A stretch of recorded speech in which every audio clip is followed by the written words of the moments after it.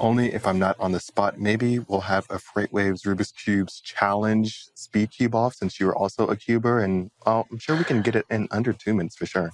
I think that we should have a FreightWaves talent show. It'll be short. Short-lived? Just kidding. Short-lived. Just kidding. All right, Christian, thanks for that. We appreciate that and love seeing some pretty unique loads like that out there. Yeah, I mean, that's one of the cool things about flatbeds. It's like you get to see what's on there if they're not tarped up. But that's one of the cool things I love about flatbed because there's always some interesting stuff every once in a while that's being hauled. Do you think that Darth Vader looks at Fotri and goes like... Darth Vader loves Fotri. You heard it here first. Darth Vader loves Fotri. All right, Christian, thank you for that. We'll talk to you coming up later on in the show. Right now, we're going to welcome in Max Farrell from Workhound to talk a little bit about their annual report just released. Max, thank you for being here today, and let's dig right into it. Love it. Always great to see you all. Great to see you as well, Max, and we're excited to jump into this report. I mean, at a high level, can you tell us what this report entails? How many interviews? I mean, how many truck drivers are involved in this? What goes into it?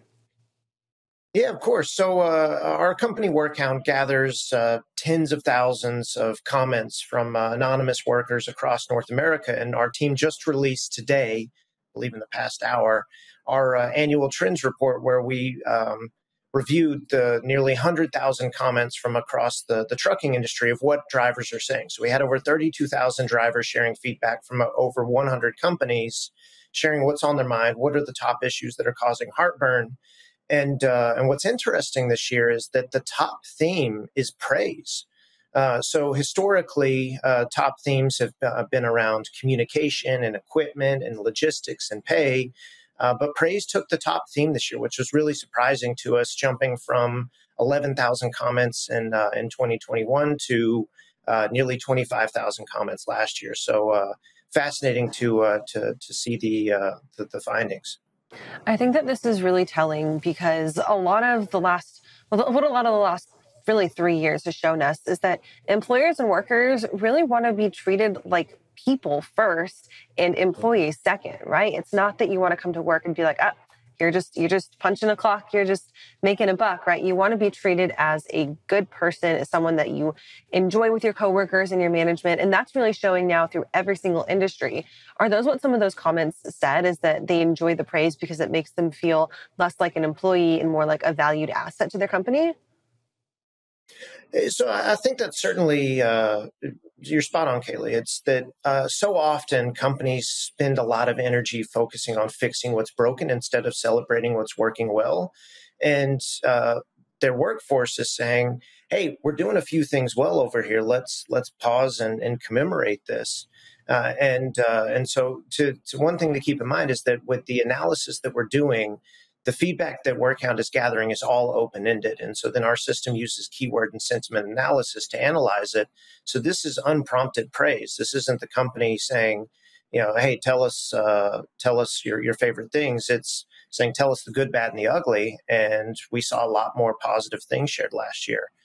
So definitely it's an indicator that companies are doing a few things well, and that drivers want to celebrate the positives. Now, certainly there's plenty of other comments out there of areas to improve, but definitely eye-opening that the positivity is shining through. And Max, we're looking at the report, going through it. Were there any silver linings that really kind of stood out that really weren't expected other than the praise aspect? Were there any other interesting findings? Yeah, one of the big things that we see more companies emphasizing right now is contact and communication. And so your traditional survey, you gather feedback, you can't do anything with it. One of the things that we aim to do at Workhound is to not only get this feedback, but have multiple ways to do something about it. And so what we saw was that companies really increased their contact rate in the past year, not only requesting for drivers to reveal their identity, but also we rolled out one-time messages where even if a company didn't know the identity of an anonymous driver sharing, they could still send a message to them. And so creating these at-bats to resolve issues was really impactful for companies. And so the end result is that we saw nearly 12,000 retained drivers across the industry by companies being proactive instead of reactive in addressing those issues. So that was really eye-opening, that because companies were getting ahead of the curve, really rolling up their sleeves to make drivers feel heard and resolve their challenges, good things happened. I love that. Can you talk us through a little bit about now these companies that are utilizing this type of information? Does that go and then re-impact their hiring strategy and their retention strategy later on down the road? And are they almost coming to you guys maybe as kind of like a consulting agency to say, hey, you know what? This is what we're trying to do with this data. How can you help us do this and complete this goal? Yeah, so a lot of companies come to us and use Workhound as a baseline, saying we historically have high turnover. We're trying to get a better handle on it, and we want to start to improve our culture. And Workhound's a really great baseline because you'll surface the issues you didn't even know to ask about. Some of our customers will say that it helps us identify micro issues that lead to macro changes. So sometimes that may be the individual issue of a guy saying, hey, my wife's not on my insurance and I'm about to quit. And then a company's able to be proactive and retain him, all the way to a company changing how they spec their trucks or changing their benefits package based on the feedback that's coming in. And so I would say the most rewarding thing for my job is that we get to watch companies create a culture of curiosity. And there's nothing more rewarding than going to see an executive that had their arms crossed when we started working together. That every week in and week out, they're looking at the feedback and trends to see, hey, before we make a decision, what are our drivers saying? And that's the mindset shift that we love to see in this industry to help all of us level up. And when we're looking at the report, were there any kind of, I guess, steps or roads to success for helping with retention, or really how to approach getting back to drivers, or really approaching any kind of issues? Yeah, so the first thing is to close the feedback loop. Because with Workhound you can respond to every single comment, we saw an increasing amount of responses from companies to their drivers. So I believe the response rate was around 75%. So that's great. That means companies are committed to not only gathering this input, but closing the feedback loop and saying, hey, we hear you, we're trying to address this issue, or hey, there's a miscommunication here, let's hop on the phone and talk through this. So I'd say that's one of the biggest things, is that companies are really saying, okay, if we're going to make a commitment to listening to our people, we also want to make a commitment to follow up with them.